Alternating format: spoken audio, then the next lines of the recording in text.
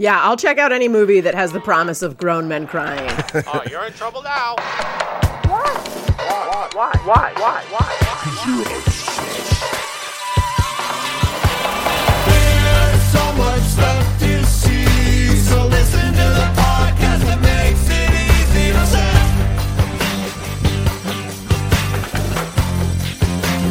IMDb is obsessed.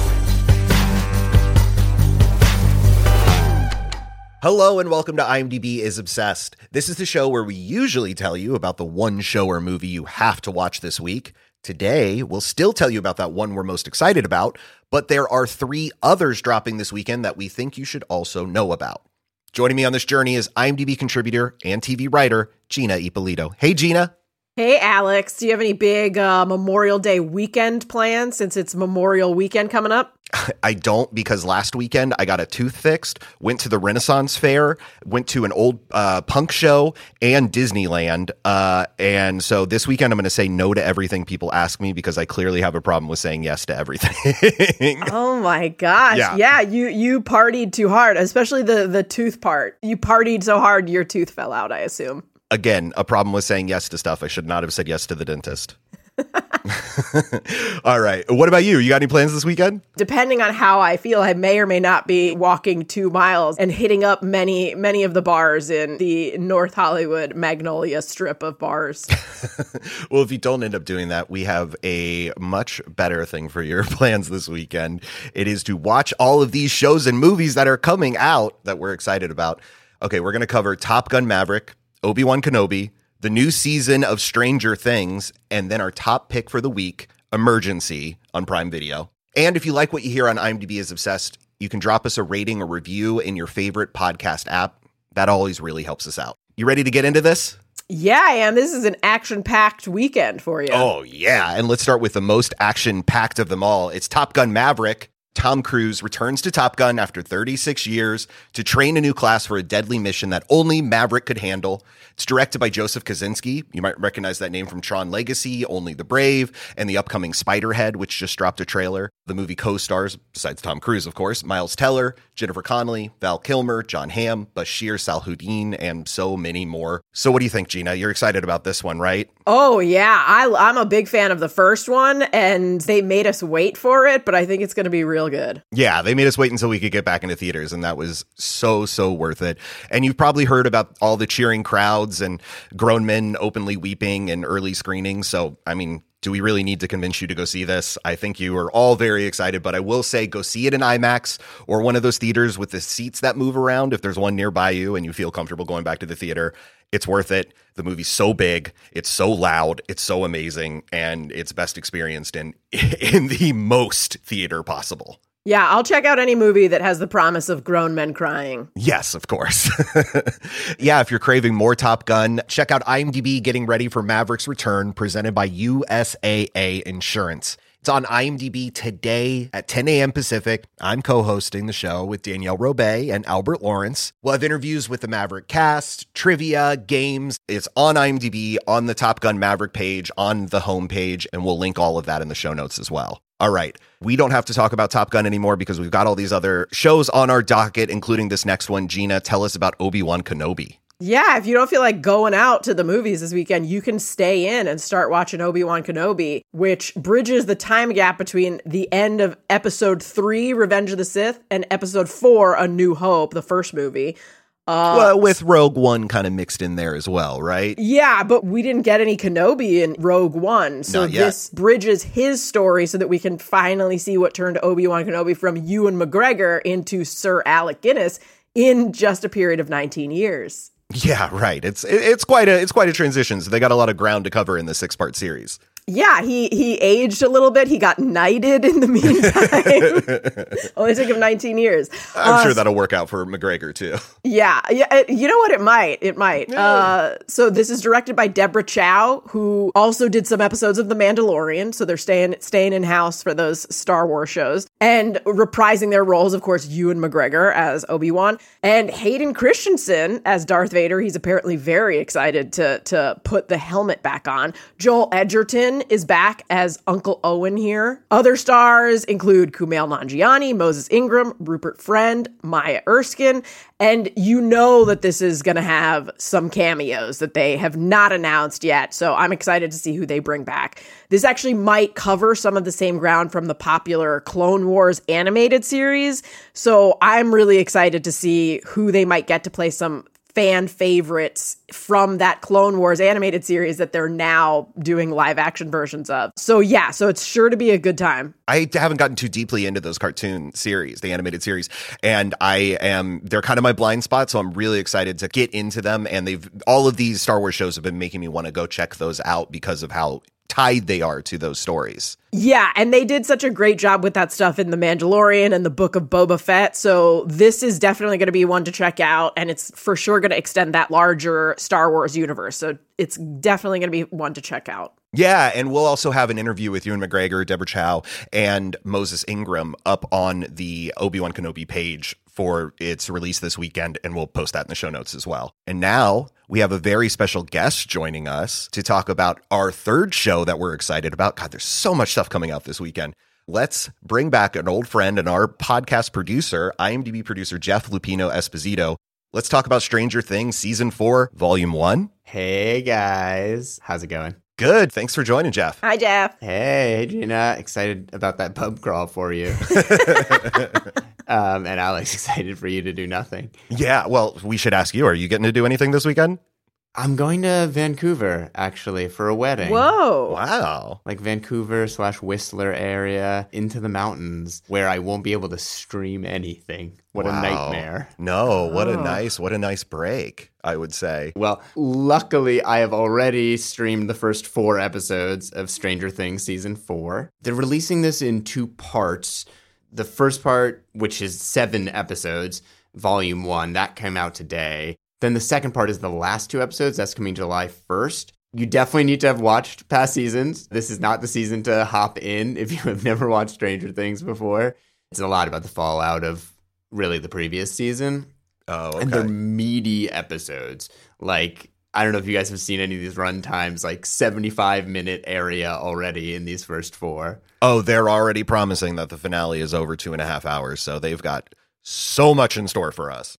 Wow. I'll say, so far, it's not been my personal favorite season. I am a fan of the show, but it's starting really high school focused. It's very much about the kids' struggles in school. They're the D&D nerds, that kind of stuff. That said, once it kicks in and we're on the mystery, you're definitely going to get that classic, I was about to say kids on the bike journey. They don't ride bikes anymore. Now they have cars. They're all grown up. Whoa, that's already, the passage of time is cruel. Wow. And, you know, Gina and I are fellow D&D nerds as well, so I think we're very excited. I hope that they're still playing at least, they're even though playing, yeah, yeah. okay. It's the same campaign. It's just been going on for 7 years. Yeah. I've had one going through all of the pandemic, I got to say, and it's been Same. worth it, yeah. Yeah, they really smartly tie in the whole sort of satanic panic of the 80s with D&D this season. Interesting. So that's that's really fun. Yeah. Also, on the topic of Satan, which is a segue I use all the time, for horror fans, I would say that in these first 4 episodes, at least, this has been the scariest the show has ever been. It's definitely like the darkest material. There's, without spoiling anything, a sort of Exorcist-inspired villain this season. And at least like in the last 5 minutes of each of the first 4 episodes, it's real intense, real spooky. Wow. Oh, you're selling it. I mean, I know that, you're saying it is long. I know that they're getting very moody with it. They've started that, in probably the 2nd and 3rd season, but you're selling it. Yeah. I you know what? I think there's a lot to enjoy. And it definitely, if you like the show, you got to come back. You got to see the kids again and see what they're up to. In the meantime, also, whether you've watched the new season or not, you should check out the video we made with the cast. I got to ask them our burning questions. Who had everyone laughing the most? Who has the best music taste in the cast? Whose performance are they most excited for you to see? So that's over on the Stranger Things IMDb title page. We'll also link that in the description. The kids are great. We've seen them growing up over the years. It's really cool to just hear them talking about the show. Also, after you do watch this season, I spoke with the Duffer Brothers as well, the show's creators, about the horror influences. And that video is going to be on IMDb next week since it's pretty spoiler filled, but definitely worth checking out as well on the Stranger Things page. I'm going to get under a blanket, turn off all my lights, sit with my cats and watch this and just scare the heck out of myself. And your cats. Of course. They're in the ride with me. Thank you, Jeff. That was very thorough, and I am very excited now. Awesome. I'll go back with my one cat now and let you guys take it from here. BP added more than $70 billion to the U.S. economy in 2022. Investments like acquiring America's largest biogas producer, Archaea Energy, and starting up new infrastructure in the Gulf of Mexico. It's and, not or. See what doing both means for energy nationwide at bp.com/investing in America. So now we're going to get into the title that we are most excited about, our top recommendation for this week. And that title is Emergency. This is a film that opened in theaters last week and premiered on Prime Video today. Ready for a night of legendary partying, 3 college students must weigh the pros and cons of calling the police when faced with an unexpected situation. And just to get into this, because, it seems like a kind of, one bad night kind of party movie. There's so much more going on in this. Sean and Kunle are planning to be the first Black students to do the legendary tour of frat parties at their school. They set this all up with a really cool map around the world of where they're going to hit all the different parties. And then things go bad when the 2 boys and their roommate Carlos, a Latino student, stumble upon a white girl passed out in their apartment. And then no clue how she got there. She's in bad shape. Kunle wants to call the cops. Sean doesn't. Carlos is stuck in the middle, and then they have to decide what to do. Yeah, this one had me screaming at my TV while I was watching it in a very sort of horror movie way of, no, don't do that. What are you doing? Why can't you? Oh, no. So I was very invested to see what happened, and it pays off. I wish I had been able to see this one in theaters. I got to see it at Sundance back in January, but that was all done virtually from home, and I absolutely loved it and been telling people about it since then. So I'm so glad that it is getting this wider release now and that people are going to be able to catch it on Prime Video. But it is a very, like you said, interactive movie and so suspenseful. And yeah, you really get invested in these characters. So much of this, I got to say, is the incredible craftsmanship of these filmmakers, directed by Carey Williams and written by Katie Davila. They're so good together. They actually made a short version of this kind of as a pitch first, which was well received, well made. And then Katie Davila has had some success recently. She had a short film that she co-wrote and she directed that was up for an Oscar this year. So they're definitely on the rise, but this film is just an awesome combination of their powers and what they do so well. Not just making something that's funny, but emotionally resonant, topically very poignant, and gets you invested in these characters and these great performances. And especially, I think, RJ Kyler, who I love so much in this. He is a guy who I think I first saw in Me and Earl and the Dying Girl. And then also just stole almost the entire show in The Harder They Fall. He has one scene where he's playing a gunfighter in a shootout where he's just trying to prove that he is a sweet guy, even though he's pointing a gun at another man. And it's so, so funny. And also, you may know him from the Power Rangers remake that I don't know how many people saw, but still very good in it. Very, very good in all of these things, and a guy to watch, and so funny in this. Gina, what did you think about his performance? I actually haven't seen anything he's in, but he was so good in this that I was mad that I hadn't seen him in more stuff. But I think that casting, actors that aren't super huge movie stars in this really serves it well, because it sort of just feels like you're watching your friends make a series of questionable decisions over a night that and it makes you feel like you're there with them, weighing in and yelling at them what to do, versus if you were watching some huge movie star who you've seen in a bunch of other stuff. But I will say that I think that all of these actors will start blowing up pretty soon because their performances in this are just that good. Absolutely. Kyler has so much to do with being the funny friend, like you're saying, which is very much like a funny friend you had in college, but then having to turn and get so, emotional and really carry a lot of the movie's heavy message that it's getting into and discussing race and everything. He has to be kind of the center of that and switching from comedy to drama and doing it so well that I just think he's so good. But his partner in the movie, Donald Elise Watkins, is also so good playing Kunle.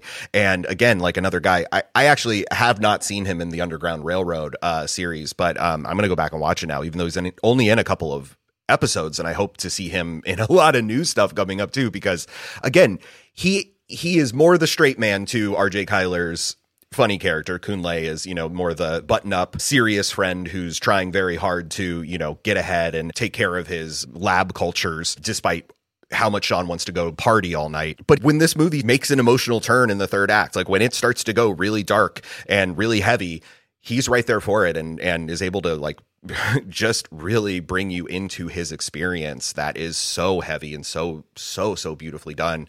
And it'll probably make you never think of the Bee Gees staying alive the same way ever again too, which was just like, whew, wow, what a powerful movie.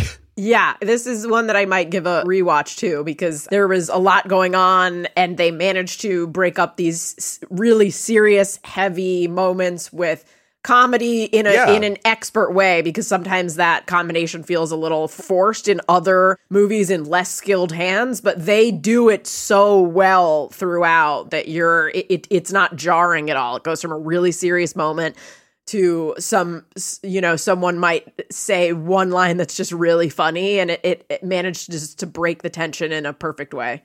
Yeah, no, absolutely. And I think that's, so much of the comedy and conflict comes out of, misunderstanding and prejudice. And I think that's, what they're building to throughout this. And they set up so well in one of those first scenes where you see Kunle and Sean in their blasphemy and taboos class. And they have this, white professor trying to investigate racial epithets, and they're forced to reckon with it, even though they're sitting there going like, is this okay? Like, can they even do this? And Kunle tells Sean, oh yeah, it was on the syllabus. There was a trigger warning. Don't worry. And it goes there. It pushes that envelope, and it's so funny. But it also, that's the theme. That's they're still investigating these themes. So when they try to take that turn, it's still based in this idea of these conflicts, these misunderstandings. This comedy is all built in this, so it never feels forced or fake. And that's why I think, you're also saying like these feel like your real friends, because they're not making these written decisions. They're making dumb decisions that two 22-year-olds would make while trying to go out and party all night. Yeah. So if you like those kind of movies where everything that can go bad does go bad in one terrible night, movies like Martin Scorsese's After Hours, the Safdie Brothers' Good Time, John Boyega's breakout movie Attack the Block, or even Harold and Kumar, I think Emergency hits a lot of those same notes and does it in a new, fresh way that I hadn't seen before. So it's worth checking out. Okay, so like we said, there's just a ton to watch this weekend. So you've got Top Gun Maverick, which is in theaters, Obi-Wan Kenobi on Disney+, Stranger Things Season 4 on Netflix, and Emergency, which you can now watch on Prime Video.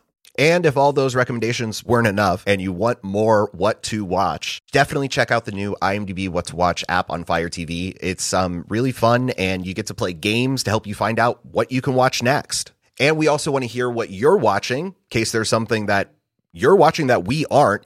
You can always email us at obsessedpodcast@imdb.com or tweet at IMDb using the hashtag IMDbIsObsessed. Thank you so much again, Gina. What are you going to watch first? Ooh, I'm going to put each of these on one TV and just at the same time watch all four at once. All right. That's perfect. See you all next week.